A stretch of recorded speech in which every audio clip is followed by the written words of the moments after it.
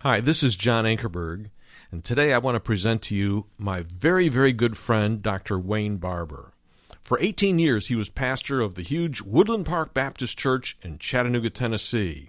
He was co-teacher with Kay Arthur for 14 years at Precept Ministries. He studied with Dr. Spiros Zodhiates and co-hosted with him the national radio and TV program New Testament Light for 10 years. Wayne has taught the message of living grace, which is Christ in you, the hope of glory, all around the world. He is president, founder, and principal speaker of Living Grace Ministries. And in February of 2011, he returned to Woodland Park Baptist Church in Chattanooga, Tennessee, as senior pastor. Wayne's authored several books. The most recent one is entitled Living Grace, Letting Jesus Be Jesus in You. And he has also co-authored The Following God, series of studies published by AMG. I hope that you'll enjoy listening to Dr. Wayne Barber. Would you turn with me this morning to 1 Corinthians chapter 9? 1 Corinthians chapter 9, as we finally finish this chapter. 1 Corinthians chapter 9. Somebody asked me how long we're going to be in 1 Corinthians. I don't have an idea. I don't know if I'll live that long. It's just such a wonderful book. Somebody says you do so much review, you could cut your message in half. Well, I know that, but I also know the congregation I'm speaking to. And I know the preacher that's speaking, and we got to catch ourselves up so we stay in the context of what's going on. We're talking today about the discipline of the Apostle Paul. The discipline of the Apostle Paul. And we're going to be looking at verses 24 through 27.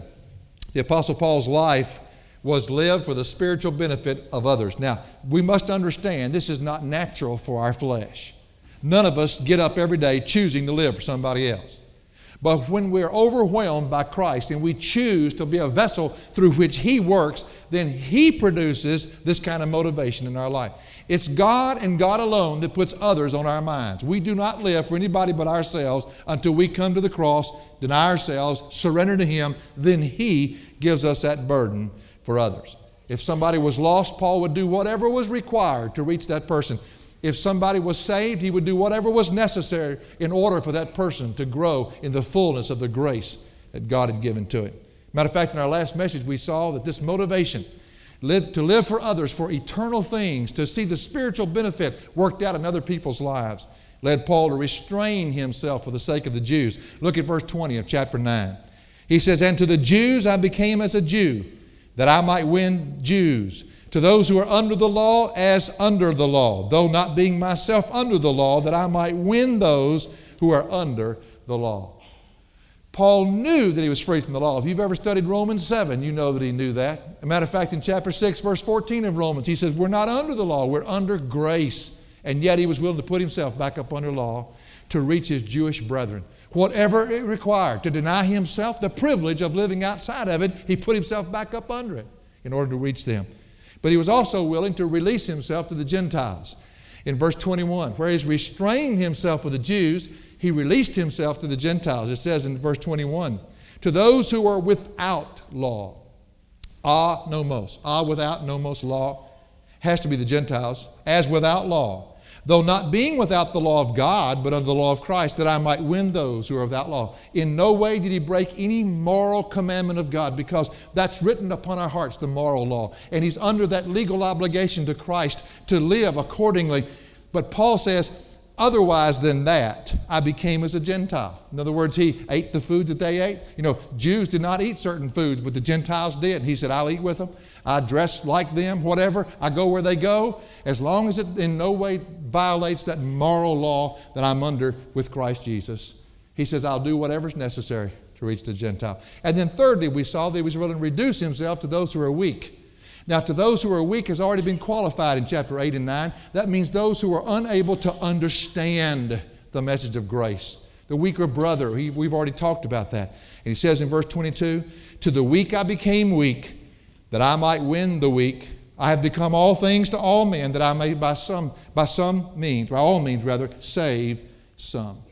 This great intelligent man, probably the most intelligent man we'll ever study about or read about other than Jesus himself, was willing to stoop down to the abilities of others around him and do whatever was necessary so that they could come into a full understanding. He didn't stay up here. He was willing to come down here to where others were. Willing to restrain himself, willing to release himself, willing to reduce himself. You see, this whole thing got started in chapter 8. The whole idea is denying yourself for the sake of others. And Paul is simply sharing with these people, I'm not telling you to do something I'm not already doing. I understand what I'm saying because I have learned the discipline of denying myself for the sake of others. Paul not only wanted to participate in the message he preached, but he also wanted others to participate with him. He says in verse 23 of 1 Corinthians 9, and I do all things for the sake of the gospel, that I may become a fellow partaker in it.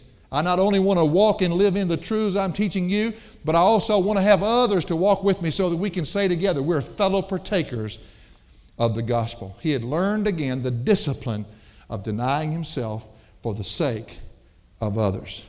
You know, these days when you mention certain key words, discipline, diligence, determination, we can find some others, I'm sure. A lot of people sort of turn you off because that's not in the vocabulary of believers anymore. Instead of flesh dying daily, flesh is pampered under what we call Christianity. It's amazing what has happened. Television has shaped Christianity in the 20th century.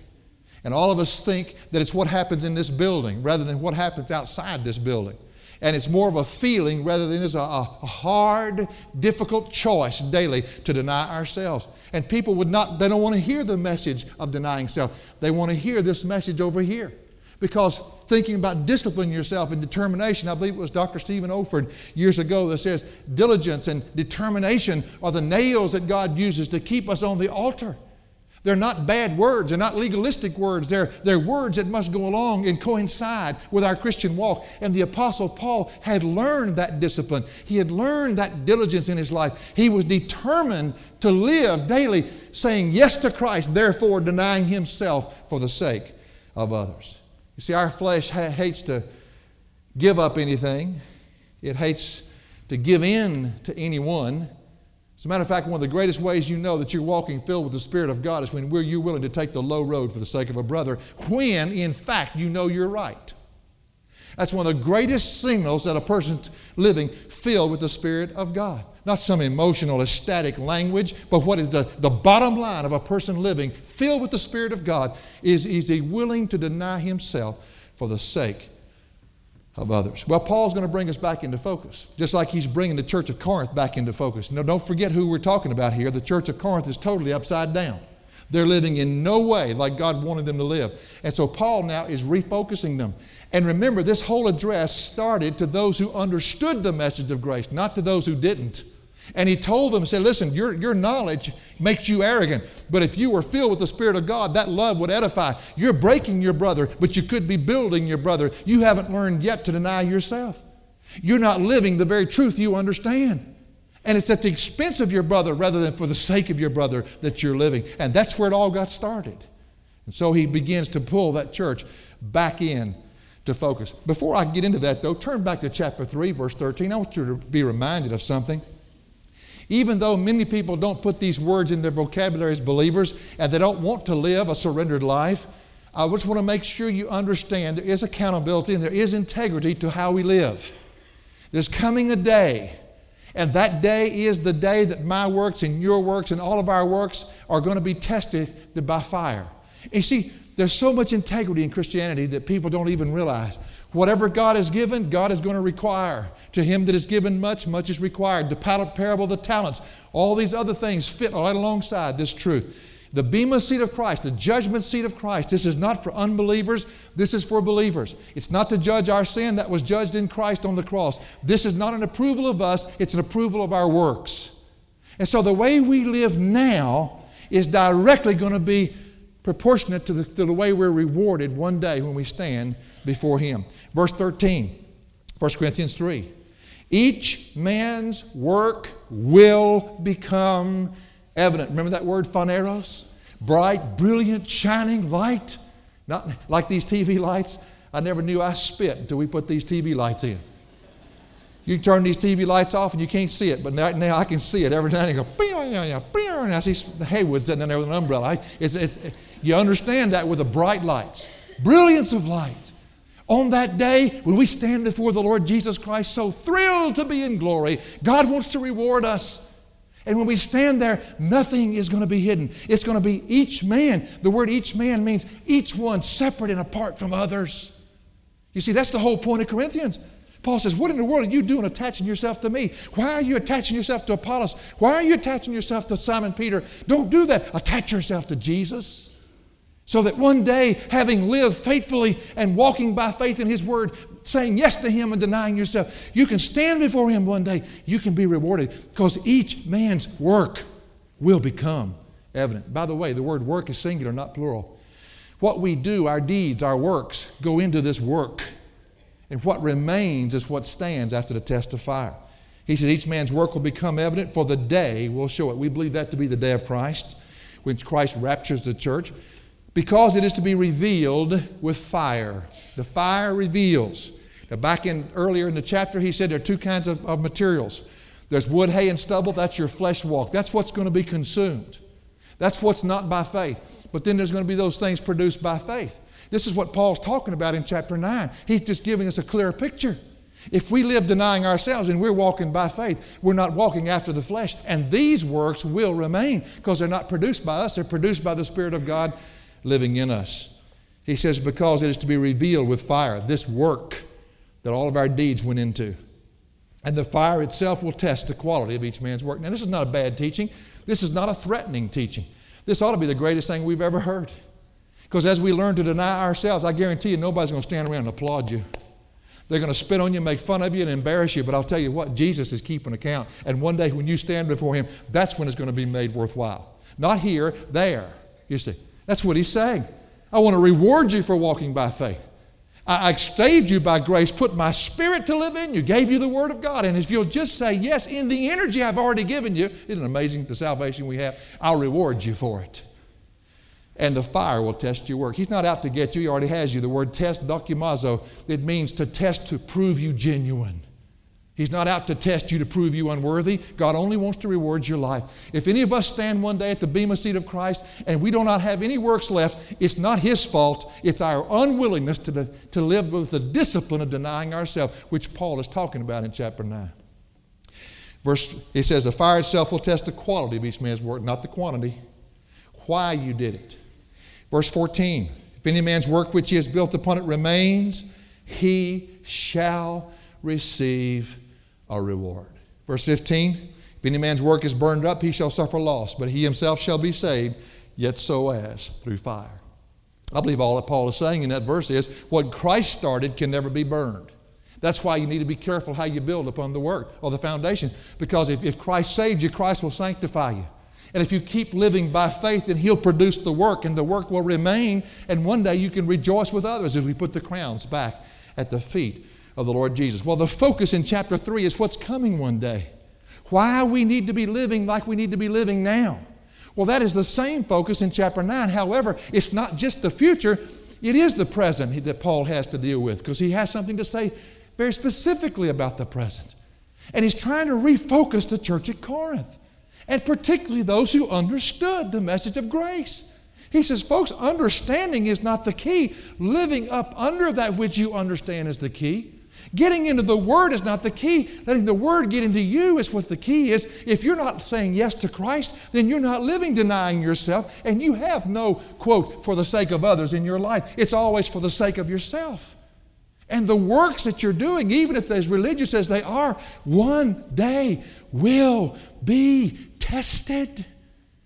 And so he brings them back to this sobering thought in chapter 9. Verse 24, let's read the scripture and then we'll get into it. He says, do you not know that all those who run in a race all run, that those who run in a race all run, but only one receives the prize? Run in such a way that you may win. And everyone who competes in the games exercises self-control in all things. They then do it to receive a perishable wreath, but we an imperishable. Therefore I run in such a way as not without aim. I box in such a way as not beating the air, but I buffet my body and make it my slave, lest possibly after I have preached to others, I myself should be disqualified. This is one of my favorite passages in all of Scripture, and the first time ever that I preached it right in the context where it lies. I've used this many years, speaking to FCA groups and things like that. Athletes respond to this quicker than anybody. Men today will respond to this message, even though it's Mother's Day. Men are going to respond to it, I guarantee you. Because we understand the imagery that Paul is using here, but I have never preached it couched in its context. The context is beautiful. The whole context is the willingness to deny yourself for the sake of others and the future reward for having done so. And then Paul says, hey, let me put it in a way that maybe you can see. It's kind of like he finishes the book of Ephesians. For 5.5 chapters, he talks about being strengthened in the inner man, putting on the garment of Christ. And finally, he says, guys, finally, I've got to go cut the grass. He says, let me put this in a way that gets your attention. You're in a war. And he talks about spiritual warfare in chapter 6, and all he's doing is wrapping up the book, because the garment of chapter 4 is the armor of chapter 6. Very similar to what he's doing right here. He's just wrapping up a subject of denying self for the sake of others. And he's trying to deliver them from the arrogance of thinking that understanding truth doesn't cut it. That's just the first step. Living up under what you understand, that's where it really hits the road. And so he wraps it up. There are 3 things I want us to look at in this passage. First of all, the concept Paul wanted them to realize. And again, the imagery here. He says in verse 24, do you not know that those who run in a race all run? Now, again, in refocusing the Corinthian believers, he takes something out of their culture that every single Corinthian would understand. I mean, there couldn't have been anything else they understood more than what he uses here. And that's the Isthmian Games. You know, they had the Olympic Games in Athens. They had the Isthmian Games in Corinth. Remember the temple of Poseidon I told you about early? If you weren't here, maybe I need to go back and tell you. There were 3 main temples in Corinth. Right downtown in the marketplace was the temple of Apollo, not Apollos. Apollos was the second pastor of the church. Don't get them mixed up. Apollo was the temple god there, the god of wisdom and knowledge. And then up on top of the Acropolis, that great mountain structure that overlooked the city, there was the temple of Venus, or Aphrodite, the goddess of love, quote. They had 1,000 priestesses that were really prostitutes. That was a really interesting time. But then outside the city, they had the temple of Poseidon. You say, who is he? Well, I call him the health spa god. He was the god of the physique.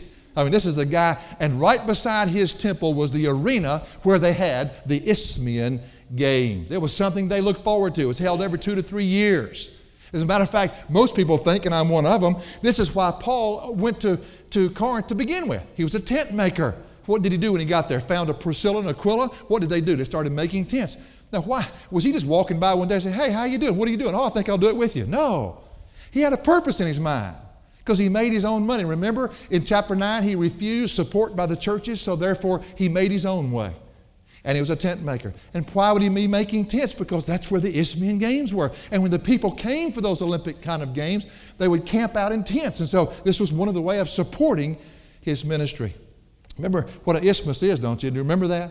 An isthmus is 4 miles wide, 4 miles long, a little piece of land where Corinth sat, that connected the main body of the European continent of Greece, but also that southern peninsula that hung on the bottom of it. That little isthmus, it connected those 2 land masses together. And that was a critical place. And they had their own games. Even though the Olympic Games were in Athens, they had the Isthmian Games in Corinth, one of the wealthiest cities in the world where people would come. Now, the running events then were just like the running events of today. The way you ran, now listen to me, was not dependent on the way others ran. I could take one exception with that. When I ran indoor track when I was in military school, we ran at VMI. They have an indoor track. And there's a tunnel on each end. It's amazing what went on in that tunnel. It had a whole lot to do with the way others would run.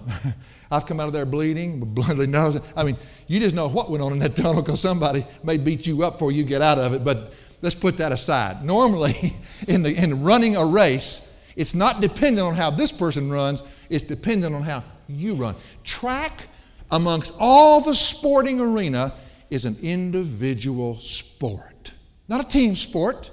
When I played football, when I played basketball, it had to do with how I played, yes, but it had to do with how everybody else played. You can have 4 guys in sync and 1 out of sync, and you're going to lose. But not in track. It's all resting on you. how you run, how you prepare, how you make the choices to do that. And isn't it significant that Paul in chapter 3 says you're going to be standing there on your own. You're not dependent on how I live, it's dependent on how you live. And then he comes over in chapter 9 and says, hey, it's not dependent on how he runs, it's dependent on how you run, using that individual sport. You see, I can't live for you and you can't live for me. We each have to make our own choices. Paul is saying you and you alone determine the outcome of the race. And in the Christian life, that's the discipline that he calls for. The kind of discipline that says, if I stand before Christ one day and there are no rewards, it's nobody's fault but my own. And I need to make some serious choices so that there'll be a rejoicing time in my life on that day.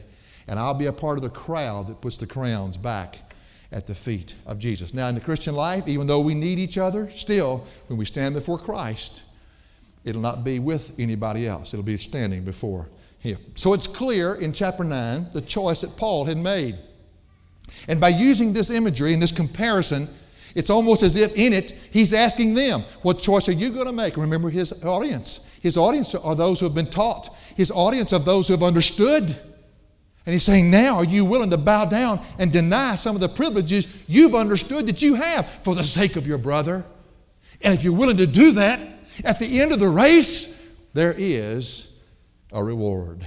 When the rewards are given one day in the Christian life, it'll determine who chose to walk by faith and who chose to walk after the flesh. You know what's interesting about that? And we said this in chapter 3. You may end up in the same place. It may look the same to everybody else, but God knows the difference of why you did what you did. That's the key. Legalism has a whole different motive than being under grace. And only those things done under grace will be the things that will last one day when the rewards are given out. So he begins with a concept that he wants them to realize. And the concept is a race. He puts us into a race. He makes us, the imagery is clear. And it's like a runner running a race. Every person in Corinth would have understood exactly what he was talking about. Well, the second thing I want you to see this morning are the comparisons he wanted them to relate to, because there's several comparisons here. When you take a physical example of running a race and you put it next to the living the Christian life, there are going to be some things that aren't the same. There are going to be some things that are similar. And of course, Paul, the master teacher, uses this imagery to do exactly that. Because anybody that knows the Word, understood what they understood, would immediately see the contrast, the differences, and yet the similarities as he works his way through. He says in verse 24, do you not know that those who run in a race all run, but only one receives the prize? Run in such a way that you may win. Now, when he says, do you not know, the word is eido, E-I-D-O, taken from the word horao, which means, don't you know and fully perceive and understand? Now, this is the simple question. Obviously they did. Why would he ask that? It's sort of like a rhetorical question. He knows that they understand it. Well, he's teaching them. And now that he's got his attention, everybody says, well, yeah, we know that. He says, now that I got your attention, let me use this as the basis for what I want to show you. They knew that all those who run in a race all run. Every one of them run. But only one receives the prize. You know, we know that today, don't we? If you took that same illustration and brought it into Woodland Park and said, don't you know that in a track meet, that when a person runs, there's a lot of people running, but only one gets the prize? That's why you run with the effort and the diligence so that you can win the prize. We all know that. Even the person the most non-athletic knows that from watching television. Several months ago, I think, might have been weeks ago. It's not been that long ago, but time goes by so fast, I don't know when it was. When the Boston Marathon was being run, I happened to catch that thing. I caught the beginning, I caught a little bit later on in the race, and then I caught the end of it. I didn't watch it from start to finish. It takes a while. And I watched those, looked like to me thousands. I didn't hear the number. But I mean, looked like a bunch of ants on an anthill when they started off in Boston. I'm thinking, good night. How in the world are they going to ever filter out to where they're faster than and slower runners? Because the first block or two, it looked like they were all blocked in there together. But all of a sudden, you start seeing several of them pull out. All of those runners, I guarantee you, if you sat down and interviewed those runners, they had trained and sweated and dieted and done everything else, and they're all out there now. What are they there for? One purpose, to win the race. But I also watched the very end of it when it came down to about 5 of them, then it filtered down to 3 of them, then 2 of them, then finally 1 of them broke out in the front, and the motorcycles got behind him and put the cameras on him, and that fella, only 1 won the race. Now that's as simple as ABC. Paul says, hey, I can see some of the Corinthians, especially his audience, saying, what are you doing, Paul? Good grief, that's a simple question. Well, he's making a comparison here of the dedicated athlete, and he wants to make sure that all those athletes run to win. They know that. Now compare this to living the Christian life. It's kind of like Paul takes you into the training camp of these athletes. You begin to smell the sweat. You begin to hear the intensity of them. You begin to feel the devotion of these athletes. These athletes all came to Corinth early. And you know how it is when we had the Blue Angels here. I was out in the church parking lot the other day. We'd hear something come across. And by the time we'd run out, of course, it was 25 miles away, but we'd always run out the wrong time. I wanted to stand out there when I wasn't hearing anything. Then I could see the thing come over. Finally, Steve and I stood out there and saw them come over the church, and they turned, boy, and they were practicing for the big event. You know what that did? That made me get out yesterday and go watch it because I wanted to see the Blue Angels. I wanted to see the air show. And that's what happened in Corinth. There was excitement generated. Here comes these athletes in from other countries because as the ships came in to the ports on both sides of that isthmus. And all of a sudden they came into the arena of the Temple of Poseidon. And back in those days, just like today, they worshiped the athlete. Oh man, look who's here to get your autograph. And the people would go out and watch them practice for months. And the intensity of watching these men practice and sweat and pay a price to do what they did was built into the minds of those people. And the Apostle Paul, loving those athletic events like he did, brought their minds back into the imagery of that. And he's teaching them now about how the Christian life is supposed to be lived. You see, those runners knew when they walked on the turf, only one would win the prize. Every one of them as dedicated as the others, and there for the single purpose of winning that prize. And therefore, it was serious, it was sober, it had purpose behind it. So he says, run in such a way that you may win. Now that word such a way immediately makes the comparison. The word havto, it means to run in like manner.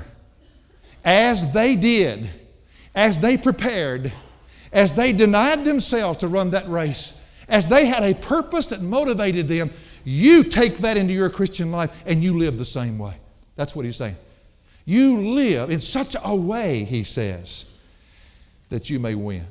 Now, let's look at some of the similarities and differences that are between living the Christian life and running the race. There's some similarities, some differences, as I said. First of all, a major difference.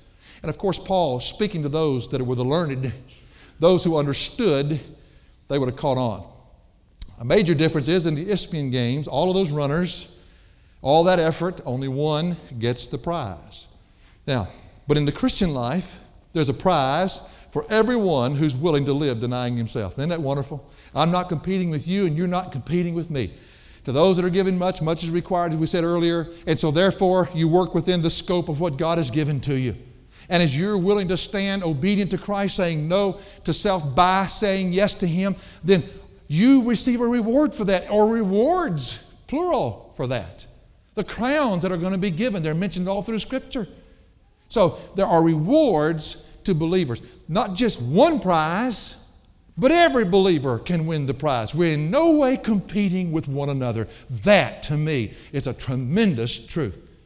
Otherwise, it'd be like it was when I pastored in another town where they had small town, and they had one of every denomination churches there. First thing I'd find on Monday morning, somebody'd call my secretary and say, how many did y'all have Sunday morning? You knew who it was. It was the Overton Presbyterian Church. They wanted to see because they were almost neck and neck with us every week, and they were trying their best to get ahead of us, because when we get to heaven, there's only one reward, and only the one who has the most in church is going to get that reward. That's the way some people live, as if it's that way. They take it that seriously. Oh, how many did you win in Jesus last week? 42. Oh, is that all good? I won 4,322, you know. It's amazing how we think we can win anybody to Jesus. Even the terminology is wrong, folks. God the Holy Spirit who convicts a person of his lostness. Oh yeah, we can win people to churches and we can win people to ourselves. We can't win a soul to Christ. Jesus wins people to himself. He just uses us as his vessel. But it's amazing how many people compete in that area. How many people you have on roll now, Brother Wayne? How many are running today? I remember 10 years ago how many you were running. How many are running today? Whoa, you're not running as many as you used to. You're sliding back in the race. You're not going to get a prize. Roy Hession said to me when he was living, he came here, good thing he said to me when he was living. If he said to me he was dead, but he said to me, it's funny how you say that sometimes. That's kind of like the guy said, I'm honest, I'm really telling you the truth. Well, you've been lying to me. Anyway, Roy said to me, he said, it's interesting to me. I come to America. You people take the message and you preach it and your churches grow. I go back to England. We preach it and the churches get smaller. Who's doing it right? Oh. So who's winning this race? Thank God we're not in competition with anybody. I'm not in competition with you. You're not in competition with me. I'm not going to stand with you. You're not going to stand with me. Therefore, we can encourage each other and rejoice when both of us stand up there and the rewards are given and we can look over and say, yes, and we take them and put them back at the feet of Jesus. In the Christian life, everybody gets a prize if he's willing to walk by faith. That's what we learn in chapter 3. Matter of fact, look over 2 Timothy chapter 4. Here's a man who's doing the preaching to Corinth. Here's a man at the end of his life. No regrets. Well, look, I'm going to show you something. 2 Timothy chapter 4, beginning in verse 6. The Apostle Paul writing to his son in the faith, Timothy. What a dear relationship they had. Matter of fact, a little later on in the epistle, he says, Timothy, I'm lonely. Will you come to me? And Timothy, I'm cold. Will you bring me my coat? And Timothy, I'm bored of tears. Will you bring me my parchments? About to die, be martyred for didn't have a thing in this world. Well, that just knocks the health wealth doctrine, doesn't it? 2 Timothy 4:6. For I am already poured out as a drink offering, Paul said. The time of my departure has come. How did he know that? Well, evidently God let him know. Verse 7. I have fought the good fight. We're going to see that come up in a minute, so I'm not going to tell you what it means right yet. I have finished the course. I have kept the faith. Verse 8. In the future there is laid up for me the crown of righteousness, which the Lord, the righteous judge, will award to me on that day. You think he wasn't looking forward to a reward? Just like a runner running a race? But look what he says. Finishes the verse. And not only to me, this is the precious part of it, but also to all who have loved his appearing. What does John say? John says, if you have this hope of the coming of the Lord, you will purify yourselves. Well, Paul put in together with what Paul says. Paul says, if you purify yourself, you walk by faith, you're going to be rewarded for it. So whoever is willing to live denying the self, the discipline of denying yourself by saying yes to Christ in all situations, allowing him to make you sensitive to others around you, it's absolutely guaranteeing you a reward. Wouldn't it be wonderful to stand before him one day and just to hear him say, well done, my good and faithful servant. I'm sorry I wasn't here for Brother Haywood's 50th anniversary of ministry. I was here though, wasn't I? I sent a cousin of mine to talk to you. I love this man. I know you know that. And I've watched him over the years. I long for the day when if I live that long, to be on my 50th and somebody say, man, it wouldn't be great to be on your 50th and God just say, that's a lot, come on. You're closer to my house than you are yours anyway, and take you right on home. And as soon as you get there, just put his arm around you and say, well done, good and faithful servant. You see, folks, when you start, that's one thing, but when you finish, that's another. Most of us never finish, we start. We're great starters. Folks, they're going to come a finish one day. And that's what Paul is saying. Go on, Corinthians, live the way you want to live. One day you will answer for it, and I'm trying to encourage you. There's a prize if you'll just take this imagery and learn to live the way you ought to live. Well, there's a major difference, but also there's a major similarity between the two. Major similarity. That's this. It's the pain of choice. It's in both. The pain of choice. Now, I hear these people stand up and say, oh, Lord, give me sickness instead of health, poverty instead of wealth.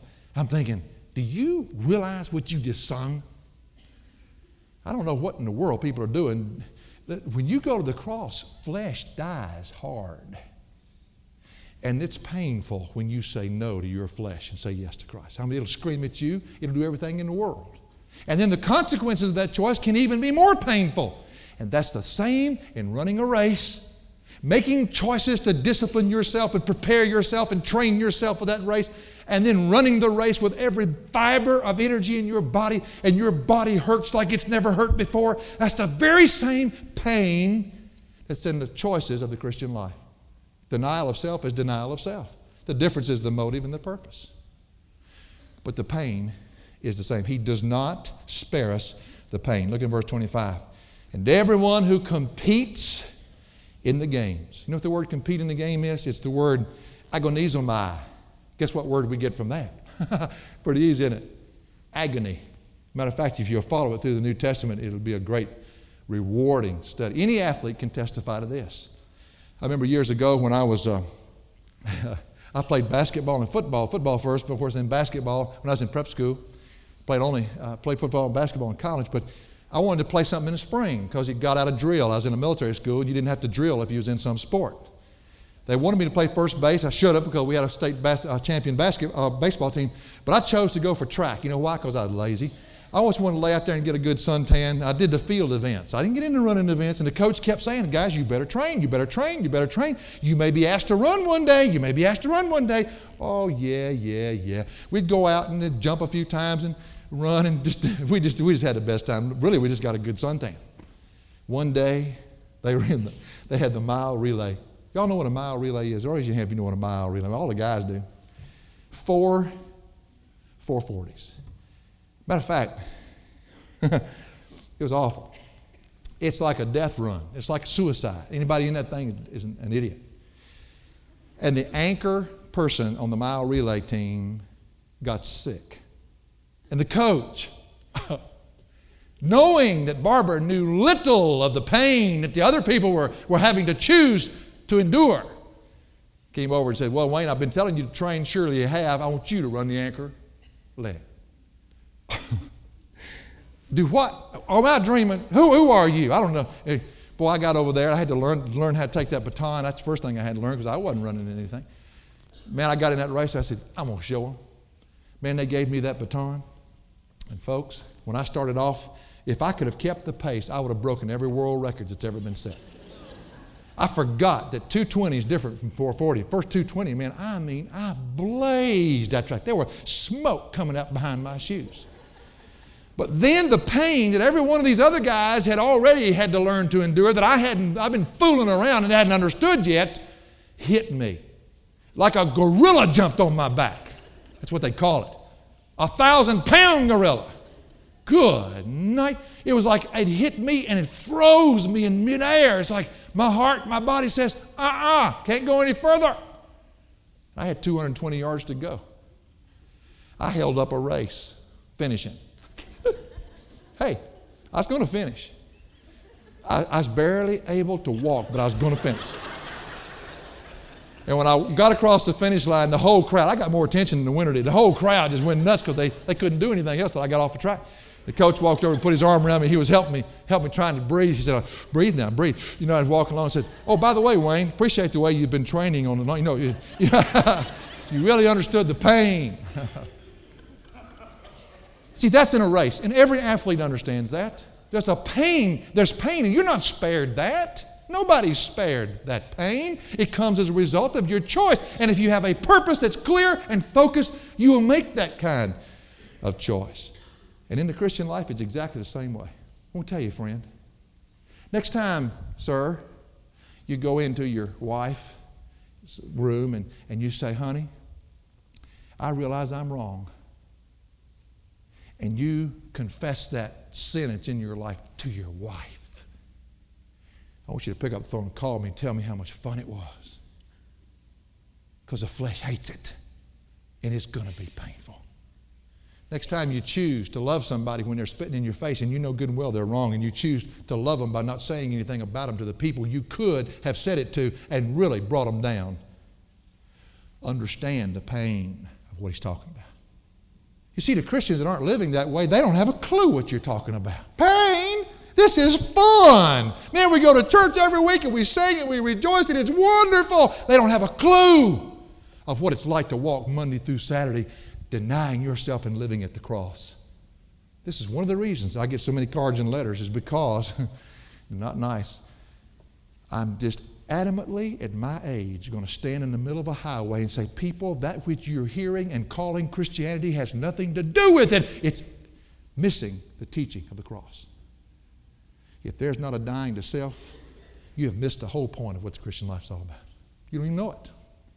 Well, Brother Wayne, I want to feel better when I leave your service. Well, I hope you do, but in a right way. To feel better, you're going to have to feel a whole lot worse when the flesh is offended at the cross. Well, every believer who walks by faith, denying self, understands the pain that Paul's talking about. Colossians 4:12, Paul says, Epaphras, who is one of your number, a bondslave of Jesus Christ, sends you his greetings. And then it uses this word, always laboring earnestly for you in his prayers, agonizing for you. He knows the pain. 1 Timothy 6:12, Paul says, fight the good fight of faith, Timothy. And the word used there is the word agon. Fight the good fight. It's agony to do this. And of course, I think the fight that he's fighting here is the fight with himself. Take hold of the eternal life to which you were called, and you made the good confession in the presence of many witnesses. And then that verse I read to you a while ago but didn't explain, in verse 7 of 2 Timothy 4, I have fought the good fight. I have finished the course. That's the word, agony. It has cost me, Paul said. I'm in a hole in Rome. I don't have anything, but oh, am I looking forward to the reward that's coming. I have learned the price. I've learned the pain from having chosen to deny myself. Striking similarity to running a race. That guy stands on that platform taking that prize. Boy, I love to watch the Olympics, don't you? And when they stand up there, and I love it when they play our national anthem, because I don't like it when other ones are played. That means we lost. But I love them to stand up there. The guy's got that medal around him. Boy, he's just beaming. Da, da, da, da. You know what I mean? It's just wonderful. Don't you think it's worth it to him, having paid the price that he paid to get there? That's what Paul's saying. Why would you live like you're living? Man, start learning to deny yourself. It's worth it one day. Well, but there's another striking difference in the comparisons. A major similarity, but also a striking difference. A major difference. In running the race at Corinth, it's up to the runner and his strength. But if he, like I did on that mile relay, if he comes to the end of himself, then that's it. It's up to him. It's up to his strength. But look in verse 25, 1 Corinthians 9. The Christian life, he doesn't spare us of the pain of choice and its consequence. But when we make the choice, he then enables us to conquer the flesh and to live victoriously. He says in verse 25, and everyone who competes in the games exercises self-control in all things.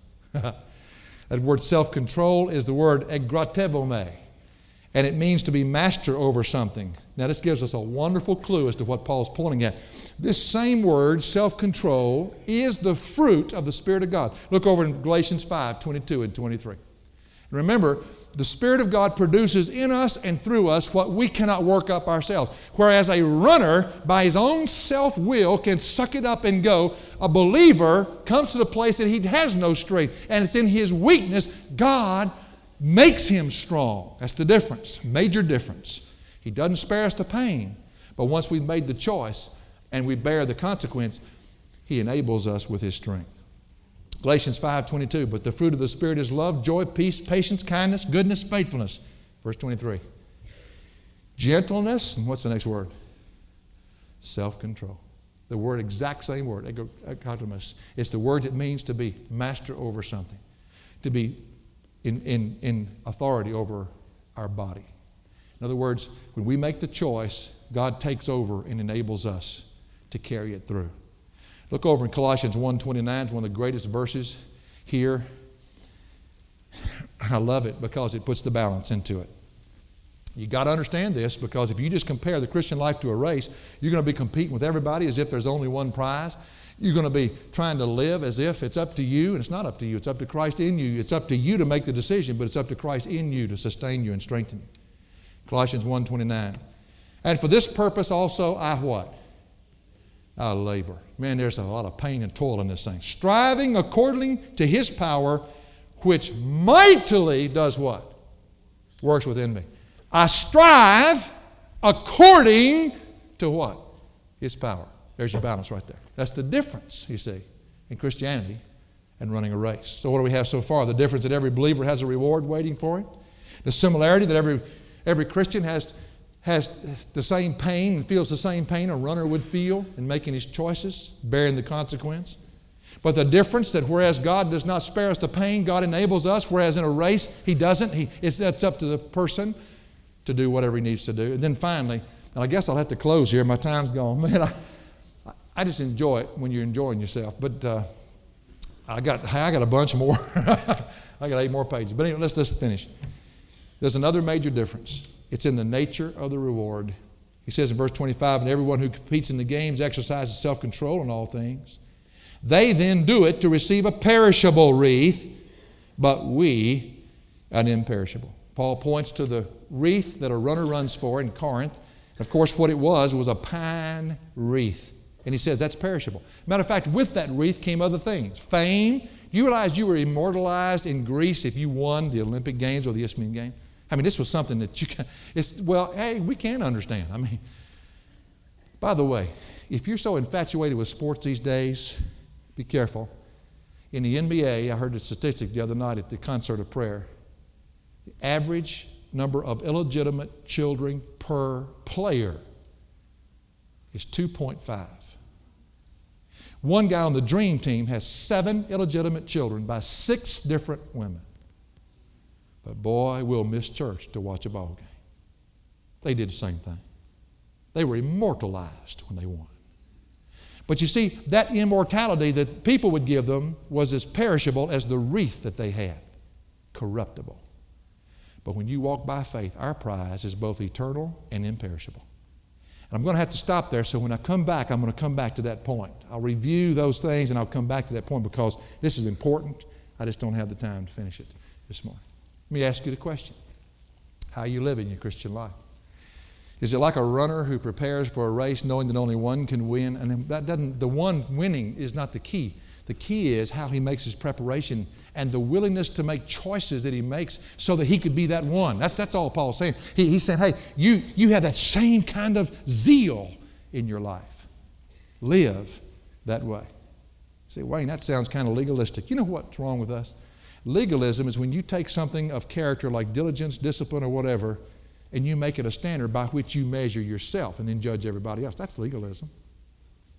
But being up under grace, the same standard is there that God holds over us. The difference is, and we have to make the same choices. However, now under grace, He enables us to make those choices and then sustains us once we've made them. It's not bad if you think about it. And then one day rewards you for making them. What a salvation. Riding down the interstate one time in Florida, thinking about these very truths. I got so overwhelmed, I wanted to stop the car and get out in the median and just flag everybody down and say, do you know what God has made available to you? But there are a lot of people like me. They'd rather go out for the field events and not train. And a big test comes their way, and buddy, when it hits them, they fail it like you wouldn't believe it because they hadn't prepared for it. And that's a picture of the way they live their life, from calamity to calamity to calamity, instead of just getting in that lane consistently, running the way you're supposed to run. For additional resources, log on to jashow.org. That's jashow.org.